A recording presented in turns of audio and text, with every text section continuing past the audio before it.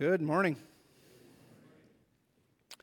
Before I get started in the Word today, I have a special announcement, and it's the upcoming wedding of Angie Peters and Willie Hebert. If you'd please stand.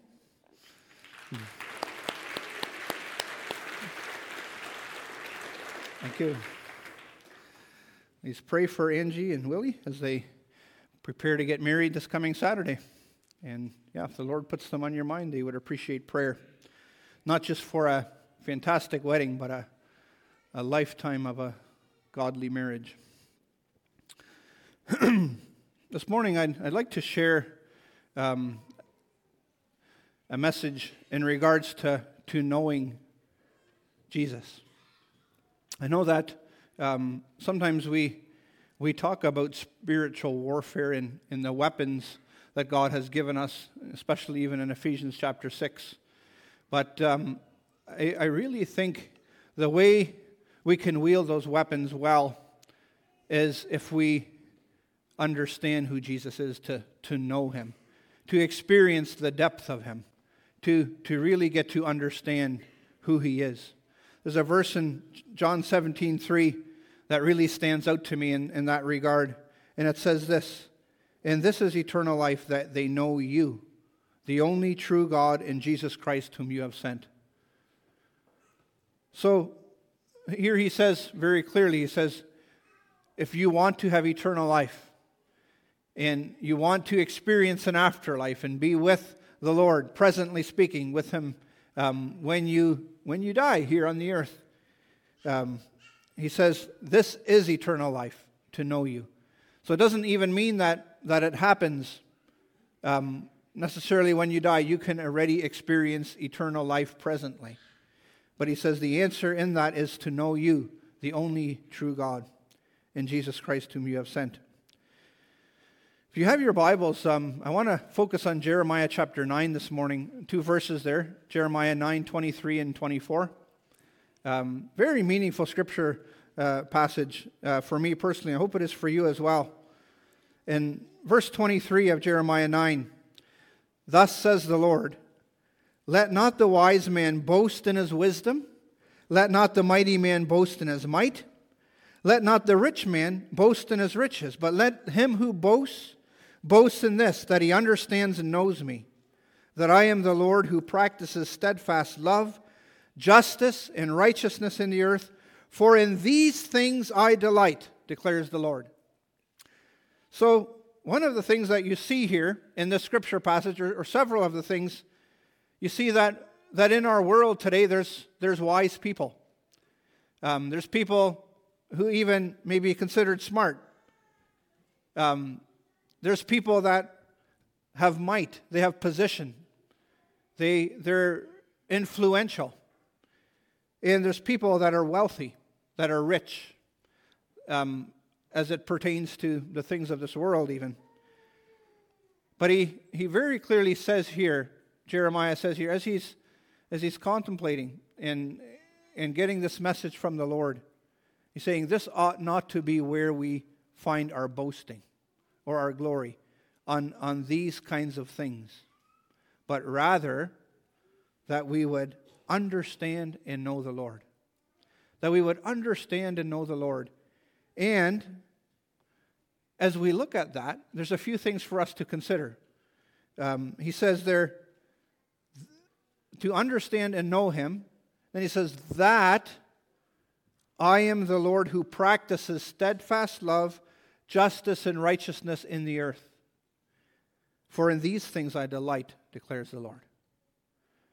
So, I would say, and we want to spend our time here this morning on focusing on two different things. One of them is, in order to know the Lord, is that we ought to love the things that He loves.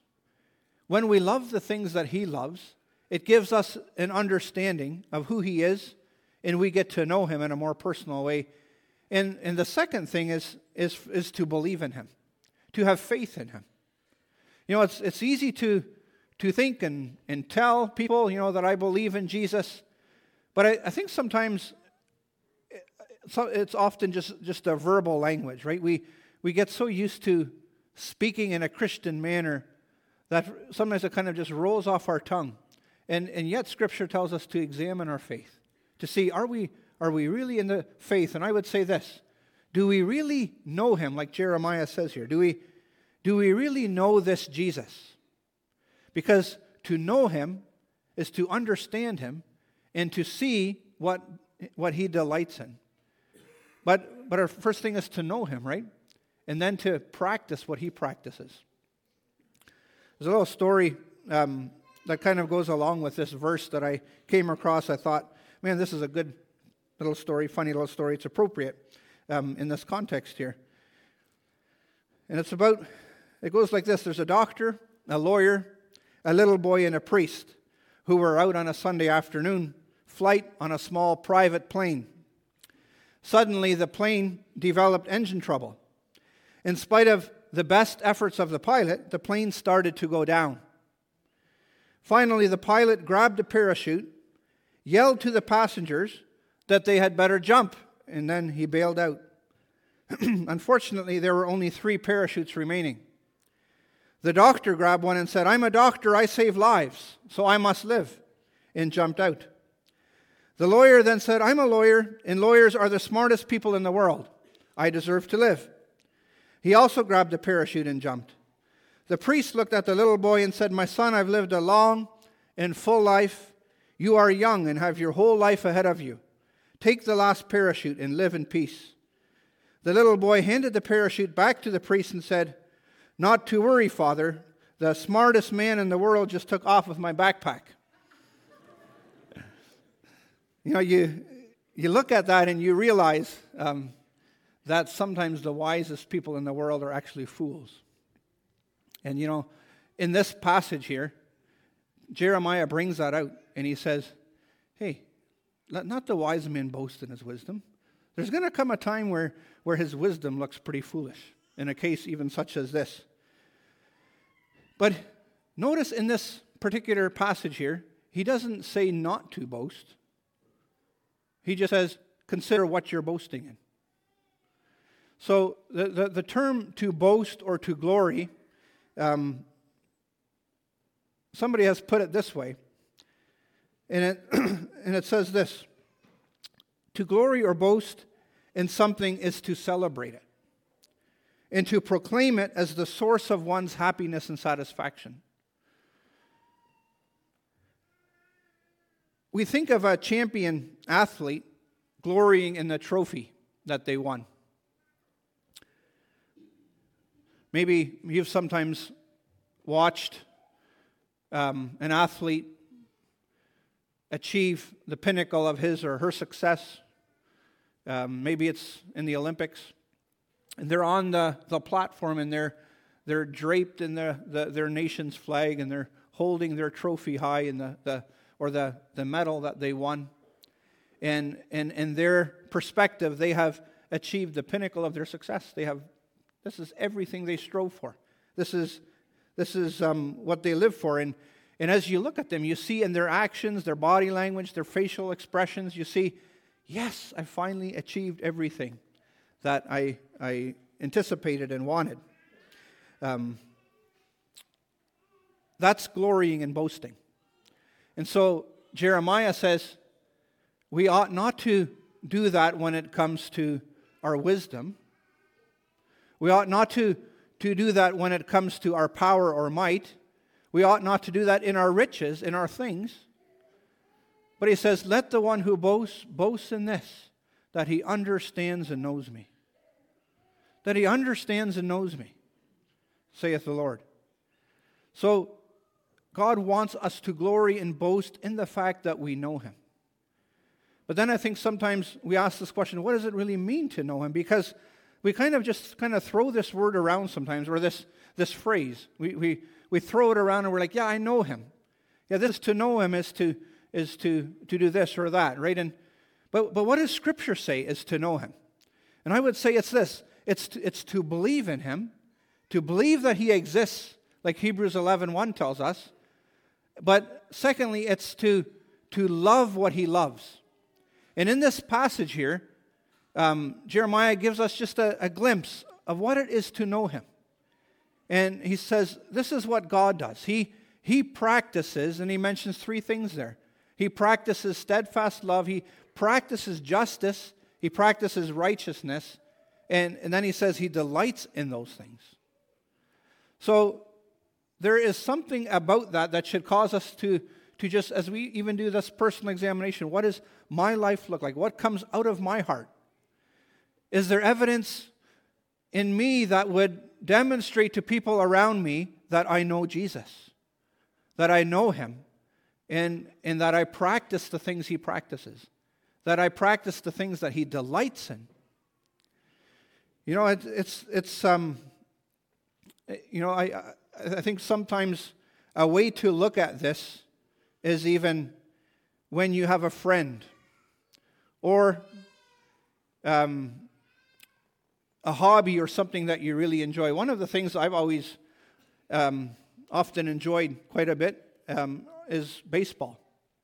You know, I love playing the game. I've played it since childhood, and one of the things that really blessed my emotional heart is when my two boys started liking baseball. My two oldest sons, and now my third son as well.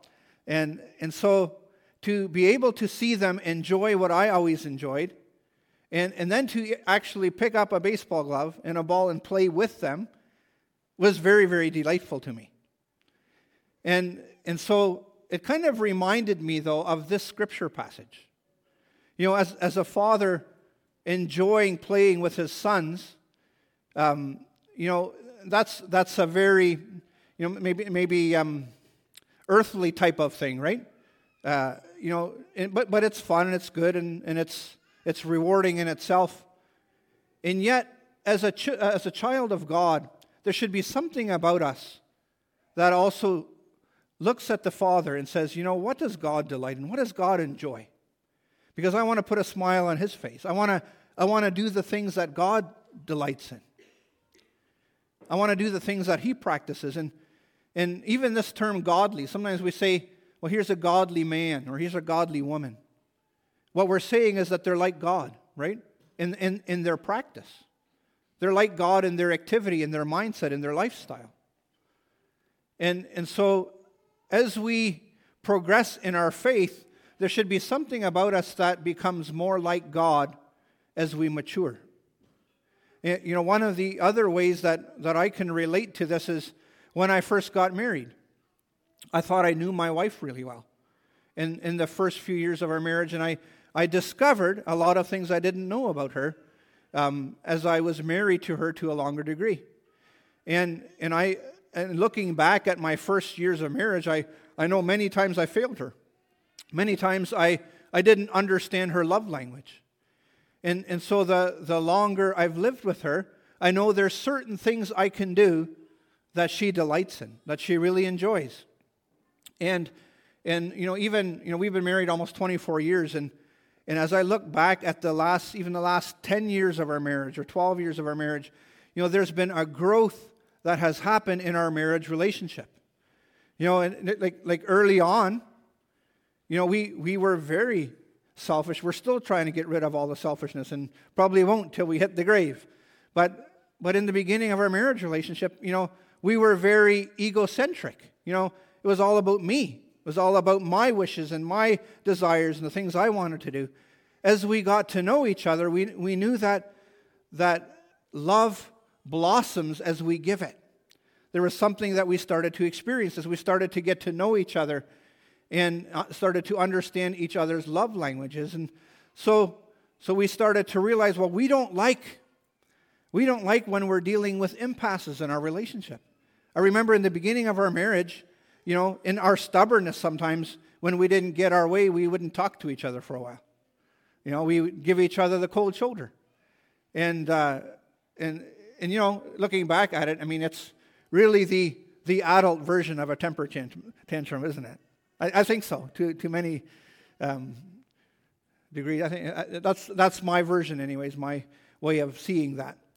And so as you mature, though, in your marriage, you start to realize, I don't like to not be united with my wife. I love it when we're walking in unity every single hour of the day. So then when there's an impasse, you start, as you mature in your marriage, you start to work really quickly at trying to resolve those things because you delight in working together with your spouse. You delight in the unity. You delight in the friendship. And I think that's a little bit how it works in our walk with the Lord. When we are married to Christ, we start to think, what is Jesus like? When I'm dressed in His righteousness, what ought my lifestyle and my desires and my appetite, what ought it to look like? And the more you know the Lord, the more you start to think, well, how can I please Him? How can I honor Him? How can I draw near to the throne of God? How can I find Him to a fuller degree? And in this passage here, as I was meditating on it, it really struck me. It said here that here's a God that desires us to boast in the fact that we understand and know Him. And then it gives us a clue. And it says here, this is what God does. He practices steadfast love. He practices justice. He practices righteousness. And then it says He delights in these things. And so I think there's something in there for us to consider when we look at our own journey. I just want to spend a little bit of time just looking briefly at those three areas there, just to give us a bit of a better understanding. Like he talks about steadfast love. And when I think about steadfast love, I'm reminded of the kind of love that doesn't depend on circumstances, that doesn't change when things are not always ideal. And I just think that in our world today, even in Christianity, sometimes we're influenced by a conditional type of love that says, I will love you as long as you do what I want you to do for me. As long as everything works out for me, then I'll continue to love you. And even many spouses, enter a marriage with that kind of mindset, where they're like, I promise to give myself to you, I promise to love you, but kind of in the fine print, it's like, yeah, as long as it works out the way I would expect it to. That's a conditional type of love that is very unlike the love of God. And I would say that if we get to know God and understand Him, we would practice the kind of love that He practices. And it's a love that knows no bounds. It's a love that is given even when it's undeserved. That's why Jesus, on His earthly ministry, he continued to emphasize this to the people around Him who viewed God as this harsh taskmaster, this unloving, unfeeling God who reigned up in the heavens and was just waiting to kind of destroy people. And when Jesus talked about God's love, He shared stories like stories of the prodigal son, who loved his son and never gave up on his son and was always looking for his son to return home. This is the steadfast love that reminds us of what God is like and how we get to know Him and be like Him by practicing something that's similar to this. It's the kind of love that is not just dependent on beautiful sunshine and understands that sometimes we go through adverse conditions, like bad circumstances. And then we look at what men like Job wrote, who went through really difficult things, lost everything. He even had his wife revile him and tell him to curse God and just die and be done with his life. And he comes to this conclusion. He says, though He slay me, yet will I trust Him. And so he's defining God's love as a steadfast love that never ends, that never fails, that never changes.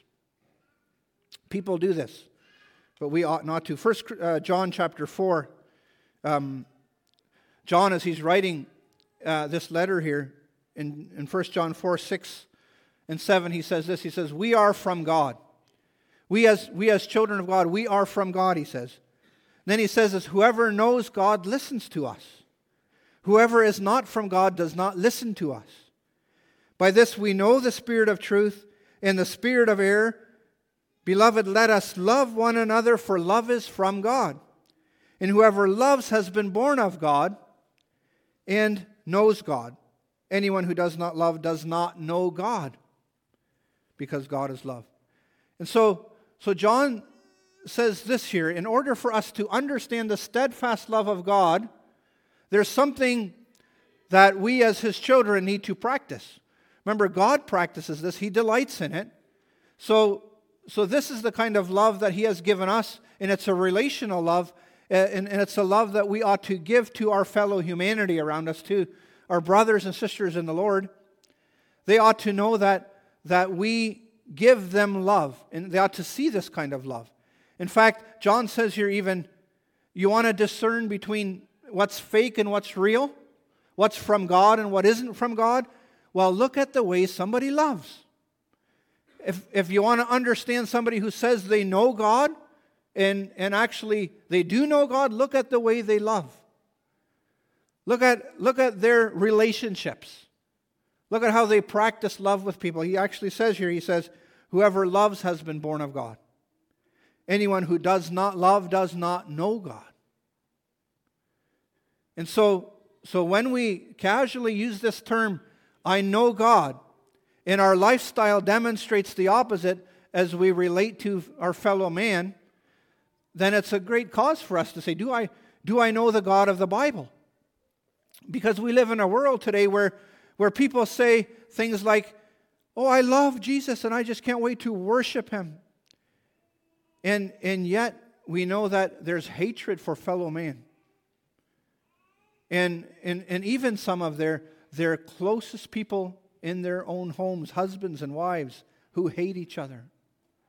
And I ask myself sometimes, well, the Bible tells me that if you love Jesus, you're going to love your fellow man. And you're going to love your neighbor as yourself. Who's your closest neighbor? In a marriage relationship, it's your spouse. And so you look at these things, and if 2 plus 2 doesn't equal 4, then you realize, this is bad math. This doesn't compute. This doesn't make sense. It doesn't work out. Because my Bible and my Jesus tells me what love is. And my Bible actually tells me how I can separate truth from error by this type of love. And so, as you think about this passage, Jeremiah says, look at the relational aspect in a person's life, and you'll get to understand, do they actually know God or do they not know God? Is this truth or is this error? So, God delights in steadfast love, and He practices that. It also says that He delights in justice, and He practices justice. And I just love the term justice. I love the thought of justice.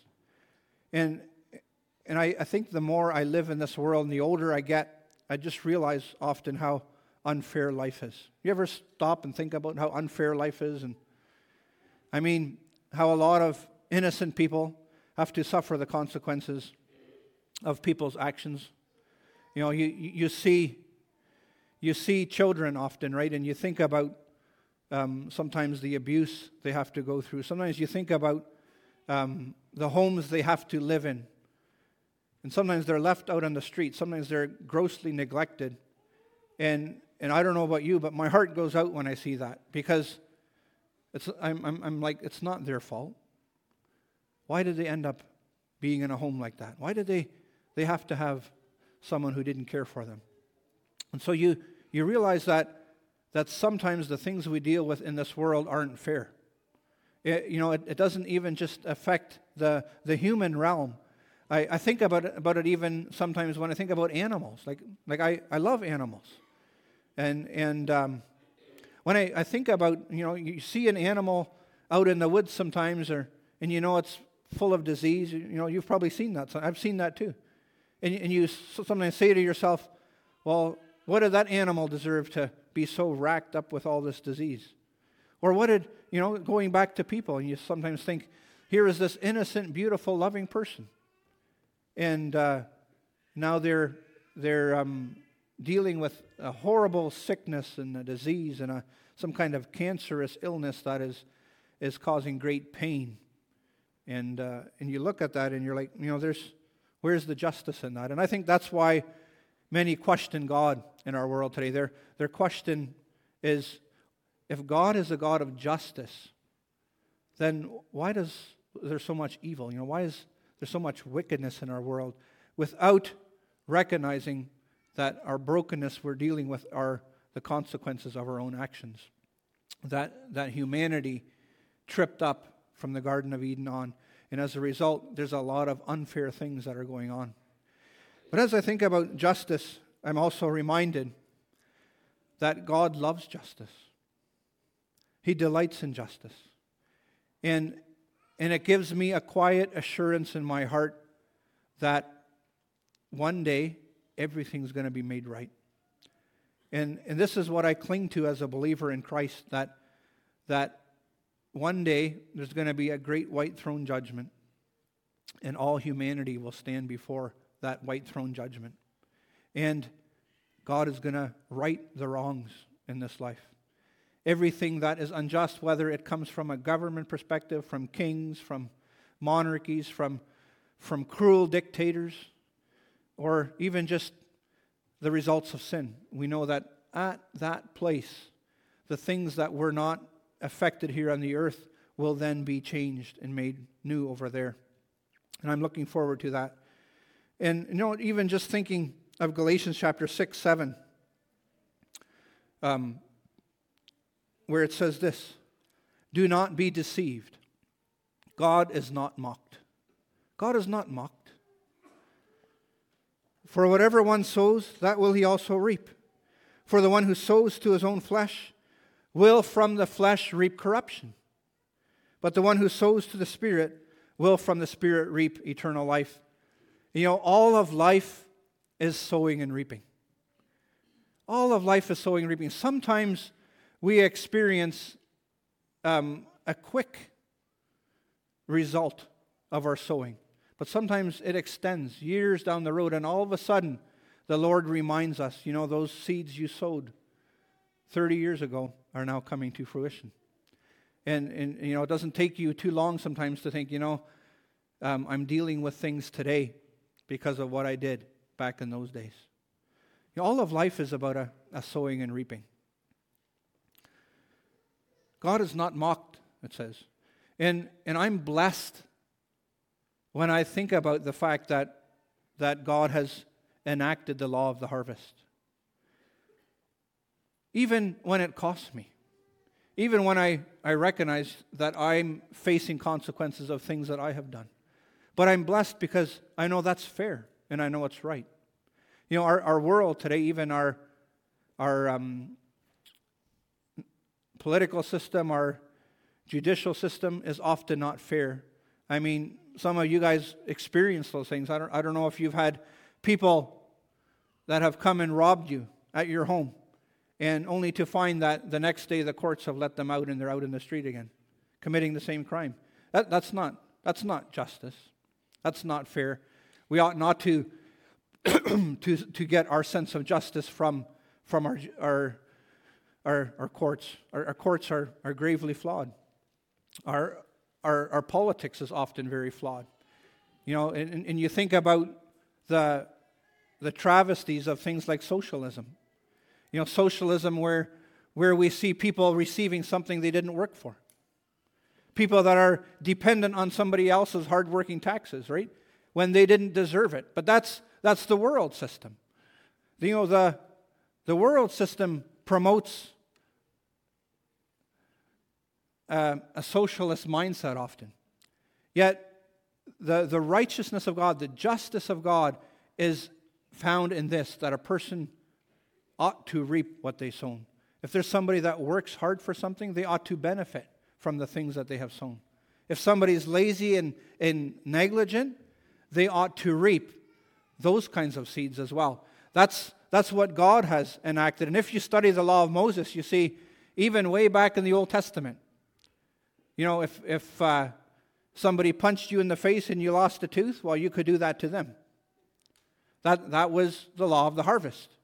We know that under the new covenant, Jesus changed that thought process. And he gave us an opportunity to turn the other cheek and to demonstrate a spirit of love, even when evil comes our way.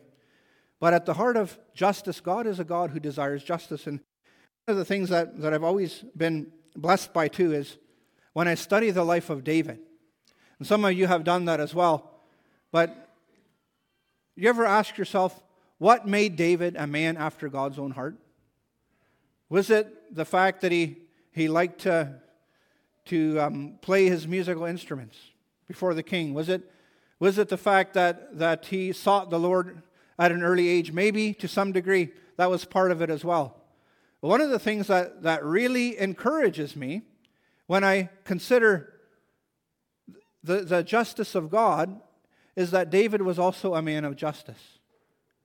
And you see that specifically in one of the worst moments of his life.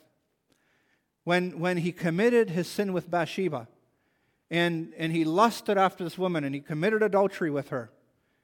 And all of a sudden, here we see a man now who knew that he had sown bad seed. And he was racked with guilt. And if you read Psalm chapter 51, you'll see his brokenness and his guilt that he experienced. For a whole year, he experienced this guilt. And then all of a sudden, God sends Nathan to him, the prophet. And Nathan tells him this story. You know, here was a rich man who had all kinds of sheep, and a poor man who had one little ewe lamb. And the rich man had a guest who came and visited.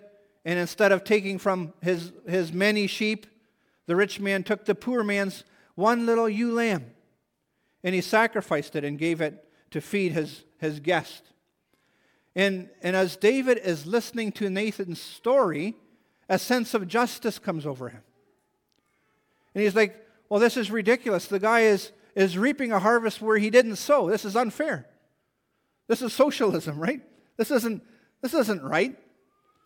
And so a sense of justice comes over David. And David says this there. He says, as the Lord lives, the man who has done this deserves to die. And he shall restore the lamb fourfold because he did this thing, because he had no pity. And then Nathan turns to David and he says, you are that man. And I love David's response. We ought not to lose sight of this. You know, David he was king. He could have put Nathan to death for that, had he chosen to do that. He could have blamed other people. He could have blamed Bathsheba.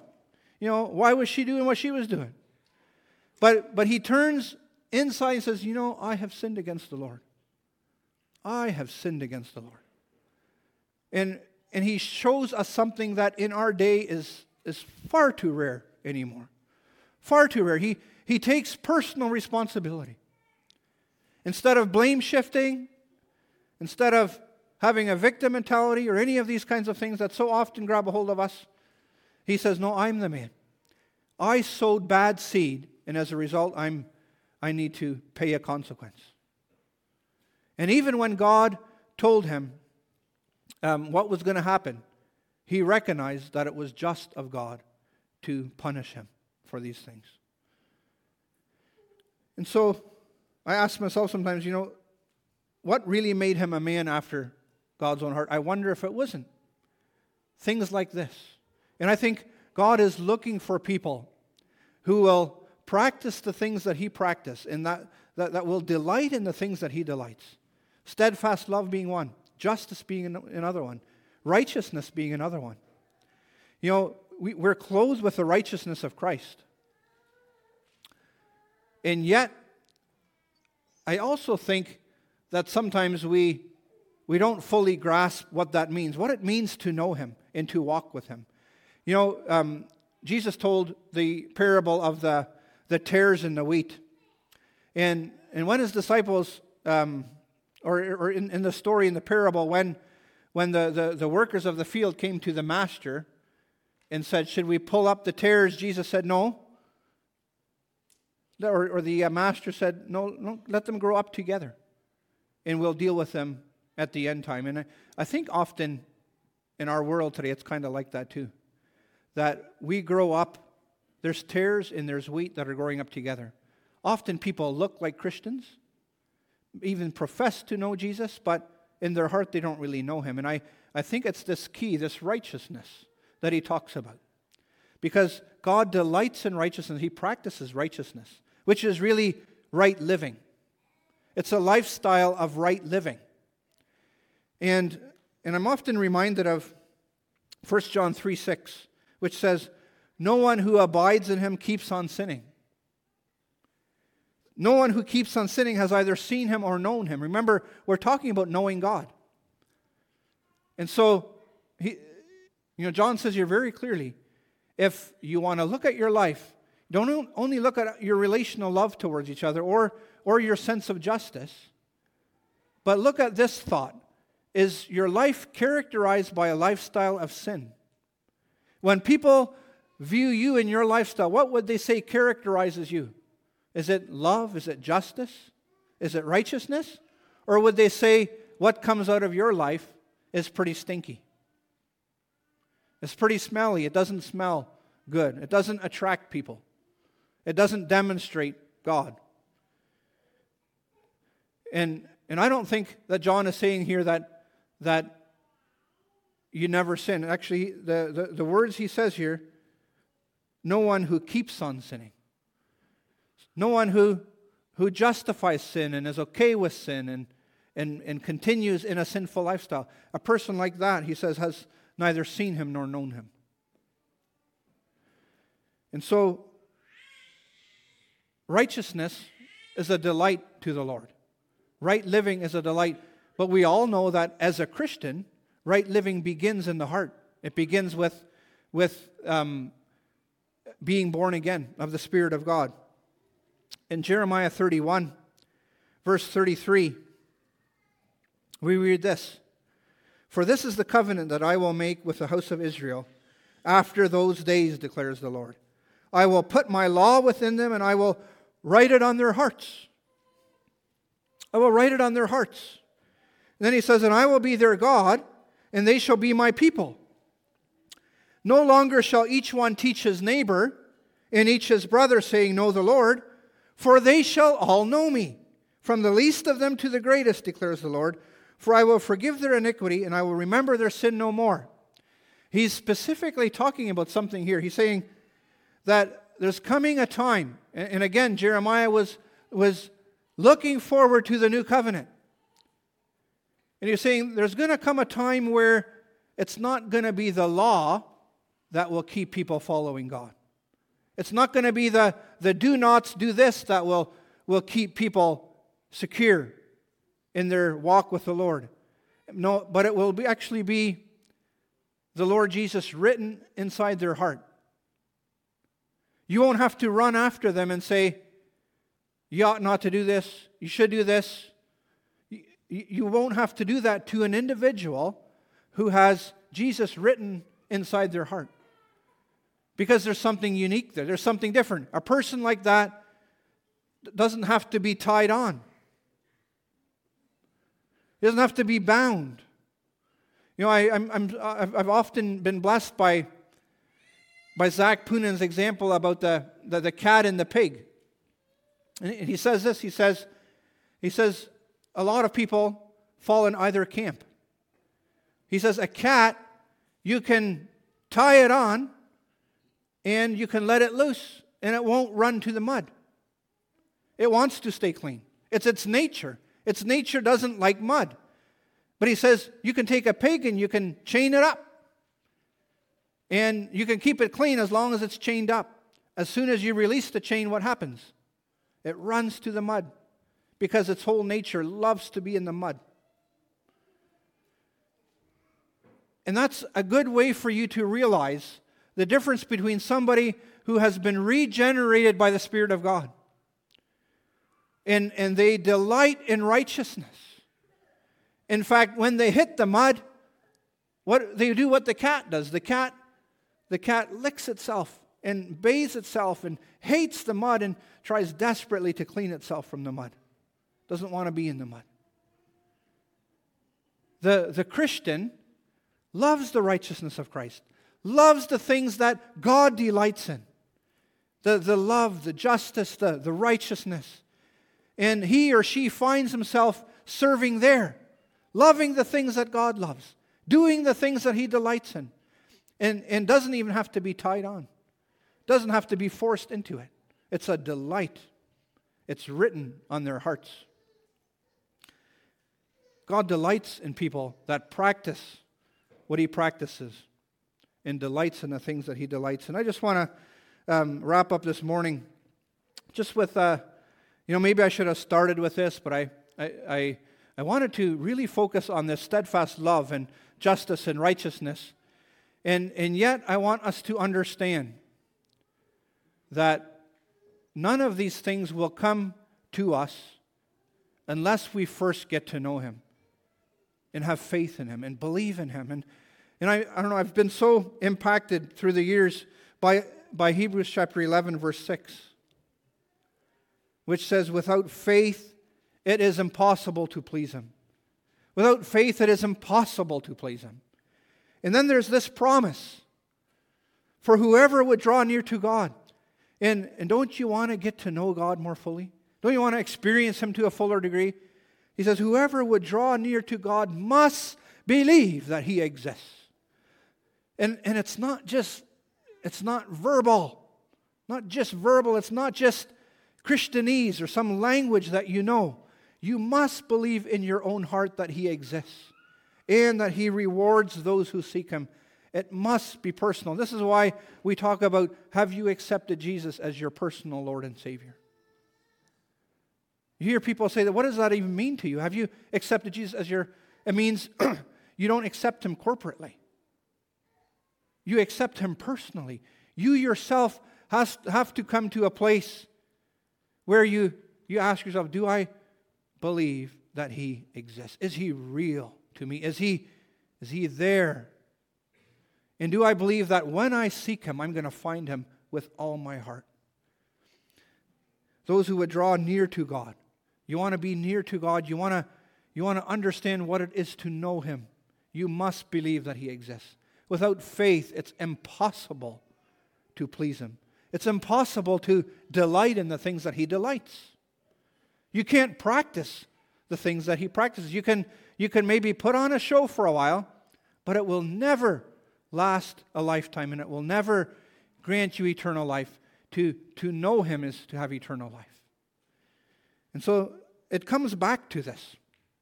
That's why Paul, when he's sitting in a Roman prison, facing the end of his life, and I don't know about you, what you would do in that situation, but you know what Paul does in that situation is he hungers for the Lord. He's writing to the Philippian church here, one of the prison epistles, and we know he's in a Roman prison, and we know that he's days away from breathing his last breath and from laying his head on the stone and being beheaded for his faith. We know he's days away from that. And he says this, he says, man, my desire is to have the best house. No, it doesn't say any of that, right? I don't desire wisdom or riches or power or might, wealth. No. He says this, that I may know him. Oh, that I would know him. That I would know him in the power of his resurrection. And then he says this, that I would share in his sufferings, that I would become like him in his death. And he's nearing the end of his life. He's not asking for new clothes or a fancy meal or anything like that, or to be given his liberty, a pardon or anything. No, he's sitting there in his prison cell, and I don't know about you, but I've looked at this sometimes, and I'm like, yeah, but Paul, you encountered Jesus himself on the road to Damascus. You knew him. In fact, you were inspired by the Holy Spirit of God to write 13 letters in the New Testament. You know, half of the New Testament was written by your hand through the inspiration of the Spirit of God. And here you are at the end of your life saying, oh, that I would know him. Oh, that I would know him. That's my desire, that I would know him. That I would experience the power of his resurrection. Share in his sufferings, becoming like him in his death. And And I would just say this. To know Him is to want to know Him more. There's a way to measure your faith. And it's, do you experience a greater degree of hunger for Him as the years go by? Do you want more of Him? Do you want to more fully experience Him? Without faith, it is impossible to please Him. You must believe that He exists. For me, I just want to share this little story because it means a lot to me. And I know you've probably heard it many times, but it means a lot to me as I understand this thought about, does God exist to me personally? It's a story that goes like this. One night a house caught fire, and a young boy was forced to flee to the roof. His father stood on the ground with outstretched arms, calling to his son, "Jump, I'll catch you." He knew the boy had to jump to save his life. But all the boy could see was flame and smoke and blackness. As can be imagined, he was afraid to leave the roof. But his father kept yelling, "Jump, I will catch you." But the boy protested, "Daddy, I can't see you." And the father replied, "But I can see you, and that's all that matters." You know, when I look at that example, and I look at Hebrews 11:6, that in order for me to know God, to come near to God, I must believe that He exists. I must believe that He's at the bottom and I'm on the roof. And I can't use my visual aid. I can't depend on that. Because, I don't know about you, but you look at our world today and it's dark. And it's smoky. And it's hard to see God in the midst of the mess that we're living in. And so there's something that we need to experience in our personal life. And we need to ask ourselves, do I believe He's there at the bottom and He's going to catch me?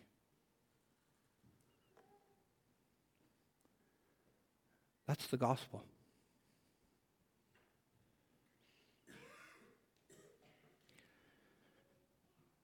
If you want to know the Lord, you're there you're willing to jump. You're willing to jump because you know He's got you. And I think that's something we ought to consider. Sometimes we kind of flippantly tell people, "Yeah, I know Him." But when I think of guys like Paul there, just ready to give up the last moment of his life, and he says, "Yeah, all I want to do is know Him more. All I want to do is know Him more." The power of His resurrection.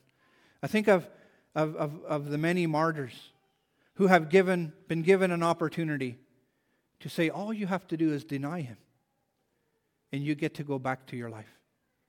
And to the credit of so many of the Christian martyrs in our history, they said, "Absolutely no. Why would I deny Him? He's always been faithful to me." That's to know Him. And it's in moments like that where you start to realize the difference between truth and error, between the wheat and the tare. Let not the wise man boast in his wisdom. Let not the mighty man boast in his might. Let not the rich man boast in his riches. But let him who boasts, boast in this, that he understands and knows me, that I am the Lord, who practices steadfast love, justice, and righteousness in the earth. For in these things I delight, declares the Lord. Amen. Father, thank you, Lord, for your word. Father, I just pray that you'd pour your Spirit upon each person here. Lord, there's likely some here today who don't have a personal relationship with you. There's probably some here today that all they are seeing is the fire and the smoke and the blackness, and are unsure if they should jump.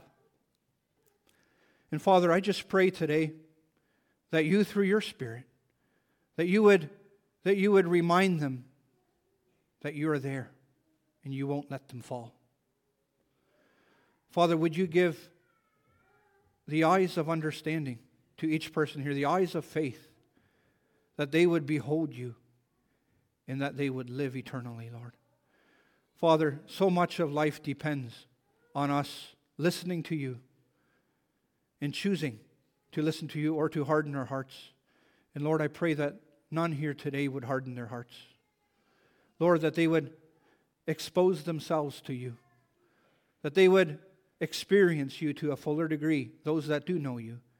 And Father, those who don't know you, Lord, would you give them the faith today to believe that you exist, and that as a result they would take that leap of faith and cling to you and surrender to you, Lord. Father, would you do that? In Jesus' name, amen.